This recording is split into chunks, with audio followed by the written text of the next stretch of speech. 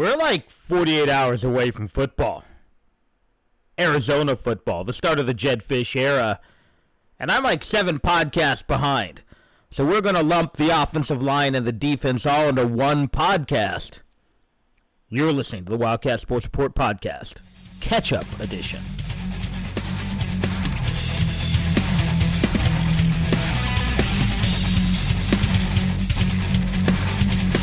First, the apologies, then the thanks. The apologies for not having recorded other podcasts this week. My son's been out of school for a couple days with a hacking cough. Thankfully not COVID, but did not have the ability or time to record a podcast without you hearing a 10-year-old coughing up a lung in the background. Now the big thanks. So, was thinking about doing a post-game show. Wasn't sure what I was going to do, whether we were going to do something via Facebook, whether something on these new Twitter Spaces, which would be an audio format, but you can only have 16. So I threw it out there. Hey, would you be interested?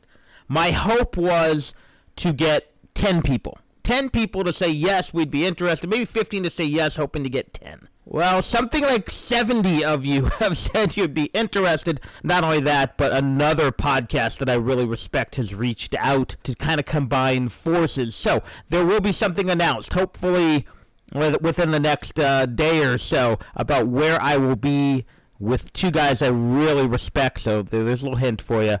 Doing a post-game show, and as long as the technology works and the feedback is favorable, looks like that could be the plan moving forward for the rest of the football season at least, having a kind of a full-time podcast post-game show with 3 people. Now, if that doesn't work out, we'll pivot and we'll do something else. But again, I was just humbled by the outpouring of support that you guys would be interested.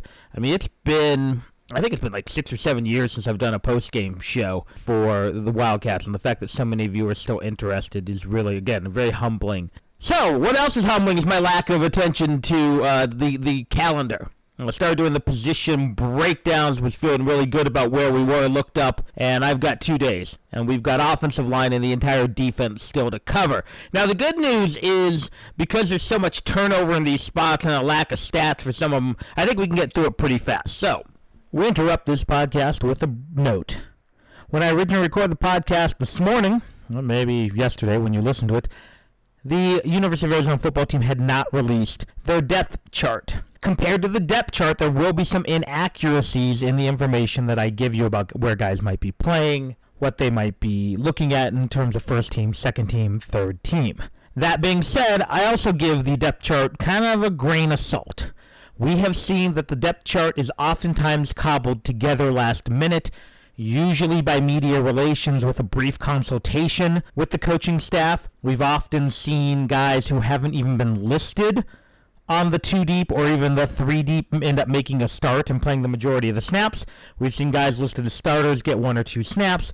And the other thing to remember about the depth chart, they're very fluid. They're used for motivational purposes at times. And also, they don't take into account situations and position groups. You might have a guy as the first-string defensive end in one look, but doesn't get on the field in other looks and schemes, and then, because of the way the game develops, might only get 2 or 3 snaps, although he's technically a first-stringer. You might see a guy play one of the safety positions, whether it's a nickel corner, a nickel safety, whether it's, in this case, the Viper, who doesn't see the field a whole lot because of how the game develops. Doesn't mean he's not good, doesn't mean he's not, considered a co-starter or in the top 2 depth chart, just how the game plays out. You might see the same thing with a running back or a receiver, depending on matchups. That's something to keep in mind. You'll also notice in a few places, I'm just going to edit out what I said because it's so vastly different from the final depth chart that was released. Now, let me also note, Michael Lev has said that there are some things where they are guys listed on the depth chart that barely played those positions during practice. Again, whether that's a late move, whether that's just some gamesmanship, I'm not sure. You might get a guy listed as a second-string offensive lineman, but in reality, whoever's the second string at the other position would play either guard spot. So again, take it for what it's worth. It is a guideline, not the gospel for where guys are going to play. Now back to the podcast. Oh yeah, and I will be interrupting more with these little break-ins. Let's start with the offensive line, and other than maybe quarterback, there's no position that I think is more important to the success of the Arizona football team than the offensive line. The good news, you're returning a ton of bodies, a lot of guys with experience. The bad news is they haven't played particularly well. If you look at it, I think Brennan Carroll has a lot of work ahead of him. The good news is I think, although there may be a lack of talent, it's been one of the best coached positions over the last few years, whether it was the end of the Rich Rod era or through the Sumlin era. I think the offensive line has been coached up pretty well. We do not have a depth chart yet, so a lot of this is speculation. I think what we can guarantee you is that Josh McCauley will be the starting center, assuming healthy. There is a rumor out there that there may be an injury to the line, but I don't think it would be McCauley. And that Donovan Laie will be the left guard. Now, where it gets interesting is the rest of the line. Again, I think we have an 8-man rotation. I would assume that Jordan Morgan is probably your left tackle. Looks like the rumor is Edgar Barola has really moved up and moved into maybe the starting right guard spot, and then Peyton Fears at the right tackle. Now, that there could be some maneuvering there. We've heard that Josh Baker has really turned some heads. We've heard that David Watson has really turned some heads. We've heard that Josh Donovan has turned some heads. There's some rumblings that like a JT Hand has moved into that top 8. So you mix those guys, you've got Woody Jean, you've got Sam Longy, you've got Davis Duvall, you've got bodies there, but now you need them to step up. As we mentioned, there were differences between the depth chart and some of the projections. I think the biggest one being the right side of the offensive line with Josh Donovan and Josh Baker being listed in the 2 deep at guard, with Longy as the backup left guard, although the rumblings and the speculation is that Baker might be the backup guard at both spots. Peyton Fears was indeed listed as the starting right tackle. Interestingly enough, it was Edgar Barola, not listed at guard, but listed as the backup tackle. Laie was actually listed as the backup left tackle. He's the only guy who is repeated there, but you could see maybe Barola being what some would refer to as the swing tackle, a guy who could play backup at both tackle spots if he isn't being used more inside. By the way, JT Hand also listed as the backup center. You need them to show that they can protect Gunnar Cruz and Will Plummer, and maybe more importantly, that they can establish the run game. Because a lot of us assume that with the inexperience at the quarterback position and with the talent at running back, that Arizona's going to try to run the ball a lot. And that only works if you can establish the run game with your offensive line. Now, you can do some things in the passing game, whether it's play action, whether it's rollouts, whether it's quick hitters, to kind of get guys out of the box. But at some point, if Cruz and Plummer are pedestrian, if they're mediocre, you're going to start facing 8, 9 in the box, and it's going to be up to this offensive line to move them, and that'll be the key. Now, I think you're going to see Arizona using a lot of 12 personnel, 2 tight end sets. I wouldn't be shocked if we saw some 3 tight end sets to add extra blockers out there. Could we see them with they do have a fullback now? Could that be something that we see? So I think there's a lot of scheming to do. I think there's a lot of things that they're going to do to try to take the pressure off of this line. But they've really got to make a leap. The good news is they're bigger than they have been in years past. They're not as undersized as they have been. So I think there's some reasons for optimism. But at the end of the day, you kind of have 2.5 proven guys. I mean, we know Laie's good. We know McCauley's pretty good. And Barola showed flashes before his interesting 2020 filled with conspiracy theory and things like that. So I think the line is vital because, again, not only do you have to have an effective offense, you got to keep guys safe. You got to keep Cruz and Plummer upright, and that's the challenge. Oddly enough, there seems to be more optimism for the defense than anything.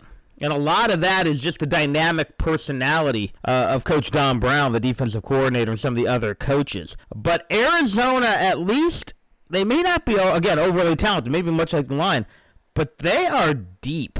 Arizona has said they could end up using 8 or 9 defensive linemen. They've talked about going 6, 7 deep at linebacker. When you throw in the Viper position, it could be even deeper. So that's a lot of interesting bodies, a lot of guys out there. Now, are any of them good enough? That I'm not sure. Here's what I think we know. I think we know that there's two guys to really look at on this defensive line. And the first is Jalen Harris. Harris, was obviously a big-time get a few years ago, has shown flashes. There have been times where he's been one of the best players on the field, and there's other times you wonder where he is. There's also, I think there were some concerns with how he was used under Sumlin, especially kind of moving him back and forth from defensive end to outside linebacker. Well, he's a DN now, because they're going to go with a, for the most part, a traditional 4D line set. Whether they're going 4D linemen, 3 linebackers, whether they're going 4D linemen, 2 linebackers, and a Viper, which is sort of that hybrid. A lot of people use it nickel. It's very similar to, I think, from what little we've seen, it's going to be similar to kind of what we saw from the nickel back position under Mike Stoops, where it's that hybrid linebacker as opposed to the 5th defensive back, which is more of a slot corner that you see a lot in the NFL. So again, you're going to have bigger guys. In fact, I know linebacker Rourke Freeberg is a guy who's probably the backup Viper. But on the defensive line, again, we're going 4 deep. The other guy, and he's just turned heads like crazy, is Mo Diallo. Diallo came into camp late. He was the transfer from Central Michigan. He was a guy who apparently spent part of the summer on a fishing boat in Spain and just basically walks in and kind of takes over and earns that starting spot. Now, whether he plays inside or out is still kind of up. I've seen some things where he may be that bigger defensive end, where Jalen Harris is the rush end and Diallo's kind of the, what I would call the run stopper end, or whether he ends up moving inside, I'm not sure. But Diallo is really a guy who some people feel has some NFL ability. So being able to bring him in, especially when you do lose Roy Lopez, he's going to make the Texans, I think, is a nice thing. Then it gets a little murkier, and part of it is because there was a lot of injuries. There was a lot of injuries in fall camp, and guys. So you had guys who I think they're going to count on who didn't get as much playing time, but everyone should be relatively healthy now. Now on the inside, you've got the likes of Kyon Barrs, you've got Trevin Mason, you've got Aaron Blackwell, who I believe is in his 6th or 7th year of college football. You have Le'Veon Tatum, who's a nice story. He was a guy who committed to Sumlin, but really didn't have an offer. Thought he had an offer. It was a miscommunication on Sumlin's part. Ends up coming in as a preferred walk-on, basically, from Fresno State, and has really found a place on this team. Now, if they go deeper into this defensive front, you might see Nahe Salunga or Miles Tapuosoa. Tapuosoa is the guy who took all of last year off. Many thought he was leaving the program. He comes back. At defensive end, this one, you got Harrison Diallo, you got Paris Shand, you got J.B. Brown, you got Eddie Siamao Sanatoa, you got Dion Wilson, maybe Jason Harrison, Region Terry mix in there. I think that will be very interesting to see when the depth chart actually comes out, actually who is listed in the 2 deep across. But as you can see, there are bodies. There is, again, some legit size. We're not going to be seeing a 210-pound defensive end, at least not very often. So I'm encouraged there by the defensive line. Again, you'd rather have maybe 4 proven all Pac-12 type caliber guys, but if you can play with 8 or 9 okay guys who can give you a few good plays here and there, and then you keep rotating to keep them fresh, that's better than we've seen with Arizona. And if you want to see a spot where Arizona has really bolstered the position rapidly, it is at the linebacker position. Arizona obviously losing 2 key guys last year when they weren't sure they were going to play, or thinking they were going to play in the spring. Losing Schooler, losing Fields. Fields just made the Browns roster despite being a little banged up. Schooler is a borderline All-American candidate out at Texas Tech. The one guy who stayed was Anthony Pandy, and Pandy is going to be kind of the leader of this group. Obviously a 5th-year guy playing the will linebacker position. Here's a guy who is athletic, who can play very well, has been among Arizona's defensive leaders for years, and the team will really count on him at the will linebacker. Behind him is really one of the head turners of camp. Rashi Hodge Jr., the transfer from New Mexico State, the in-state product who came in He's really moved his way up. The depth chart has really turned some heads. Again, very dynamic playmaker, much like Pandy, kind of all over the field guy. I guess if there is a concern, there's been some talk that maybe he plays a little too instinctively and a little less scheme-wise. But I think, again, Rashi Hodge Jr. is a guy to keep an eye on. Really, if you want a young guy to keep an eye on, it might be Colby Cage. Probably a little undersized now, probably has to add some muscle, but here's a guy who might be able to work his way into the rotation.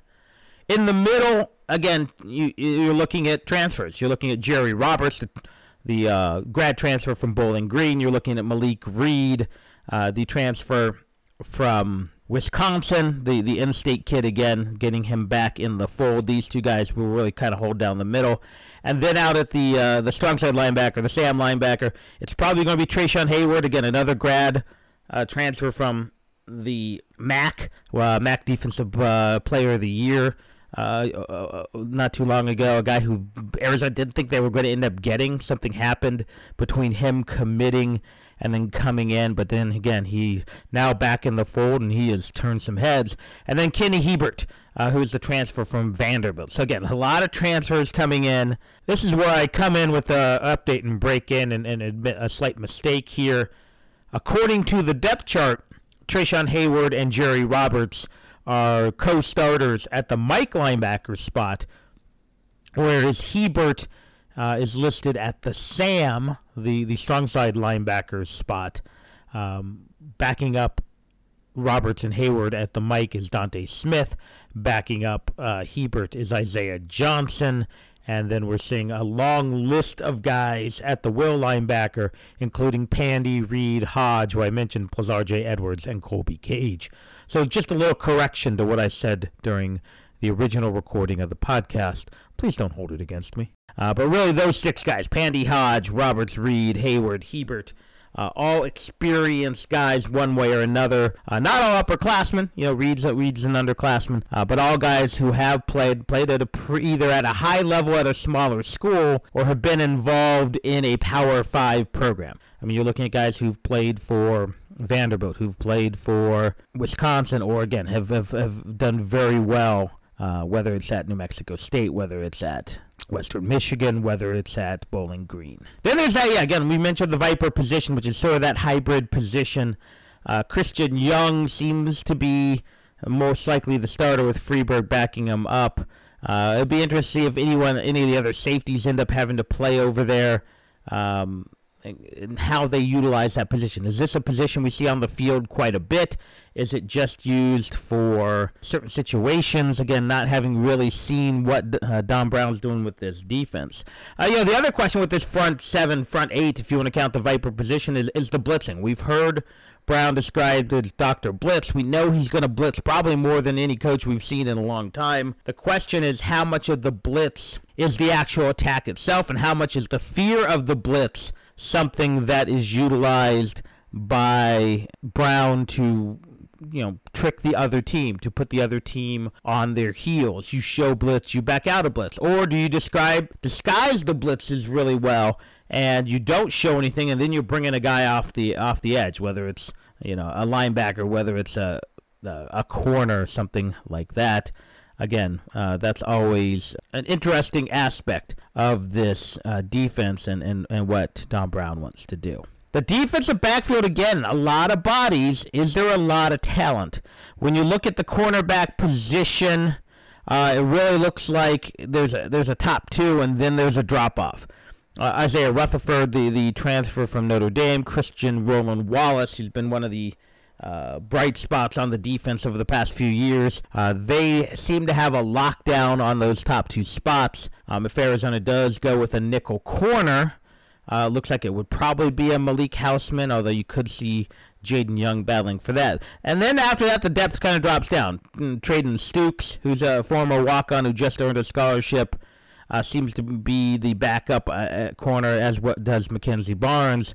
But right now, that's a big drop-off between Roland Wallace and Rutherford and the other guys. And that's a big place of concern for Arizona. And one reason they're trying to go DB heavy in these recruiting classes. The defensive backfield, when you get to the safety spot, feeling a little bit better. There are some bodies, there is some talent. You got guys like Jackson Turner, Reddy Short at the strong safety position. Isaiah Mays and Logan Kraut, the younger guys backing them up. At free safety, the transfer gunner Maldonado. And you got Jaden Young, you got Isaiah Taylor, you got Dalton Johnson.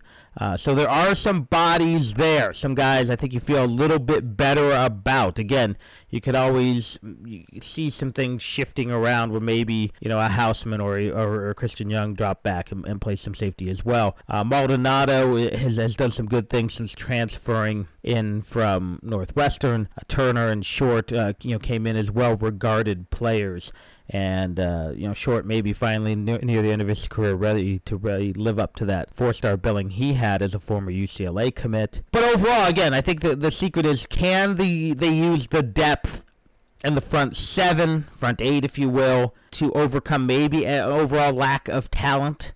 Again, I think with Harris, Diallo, Pandy, even Hayward, you feel pretty good about that group. But the rest of the guys, you got some talent, you got some intrigue, but do you have enough to go up against these Pac-12 offenses? The defensive backfield, again, that would be my bigger concern. Again, I like Rutherford, I like Roland Wallace. After that, you start to worry just a little bit. How much is the blitz a factor? How much can they out-scheme teams, utilizing the experience of Don Brown and those coaches, as well as maybe the motivational side that you get with a Ricky Hundley or Chuck Cecil. So what do we think about Arizona? Again, I'm going to do a bigger preview tomorrow on Friday, although by the time you listen to this, it might be Friday. Who knows how long it takes me to edit.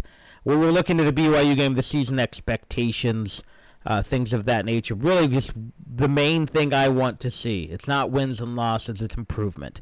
I've made parallels to Mike Stoops' first year, and I stay with that. Arizona was so bad that final year under John Mackovic. They were actually deceptively mediocre his first 2 years. In fact, probably one bad call away from making a bowl game his first year. But they were so non-competitive that third year. And that's really where we were under Kevin Sumlin. If you take the USC game out, they just weren't competitive. They did not belong on the same field as a pretty okay ASU team. So can Jedd Fisch and his staff make them instantly competitive? Can we see some guys who weren't, do we see guys who weren't coached up under Sumlin suddenly getting coached up? Or are we going to see kind of the opposite, that maybe just Sumlin didn't bring in enough talent, and there's a lack of talent, there's nothing Fisch and his staff can do, or maybe they're just not good enough. But I think we'll know that pretty quickly. I think if Arizona goes out and can trade blows with BYU and be in that game, win or lose, I think we feel pretty good about the direction of this program. Conversely, even if they get blown out by BYU, all's not lost. I think we just want to see competence in play calling, competence in, how the mechanics of the game are run. And if it comes down to just not being good enough, the line can't block, the defensive line can't prevent, them from being run all over, then at least we know it's a talent thing. So I think a lot can be determined in that first game. But again, the long-term path of this program probably won't be known for at least a year or two. Hopefully we'll have that announcement sometime Thursday or Friday on what the post-game show is going to look like, where you're going to be able to find it. Very excited if this works out the way I think it's going to work out. Again, humbled by your support and by the encouragement I got when I put that up, and hoping to continue to bring these podcasts to you 2 or 3 times a week. But to all of you who've been clamoring for football for weeks, months, and frankly, years since Arizona got their last win, and to all you've just shown the love, bear down.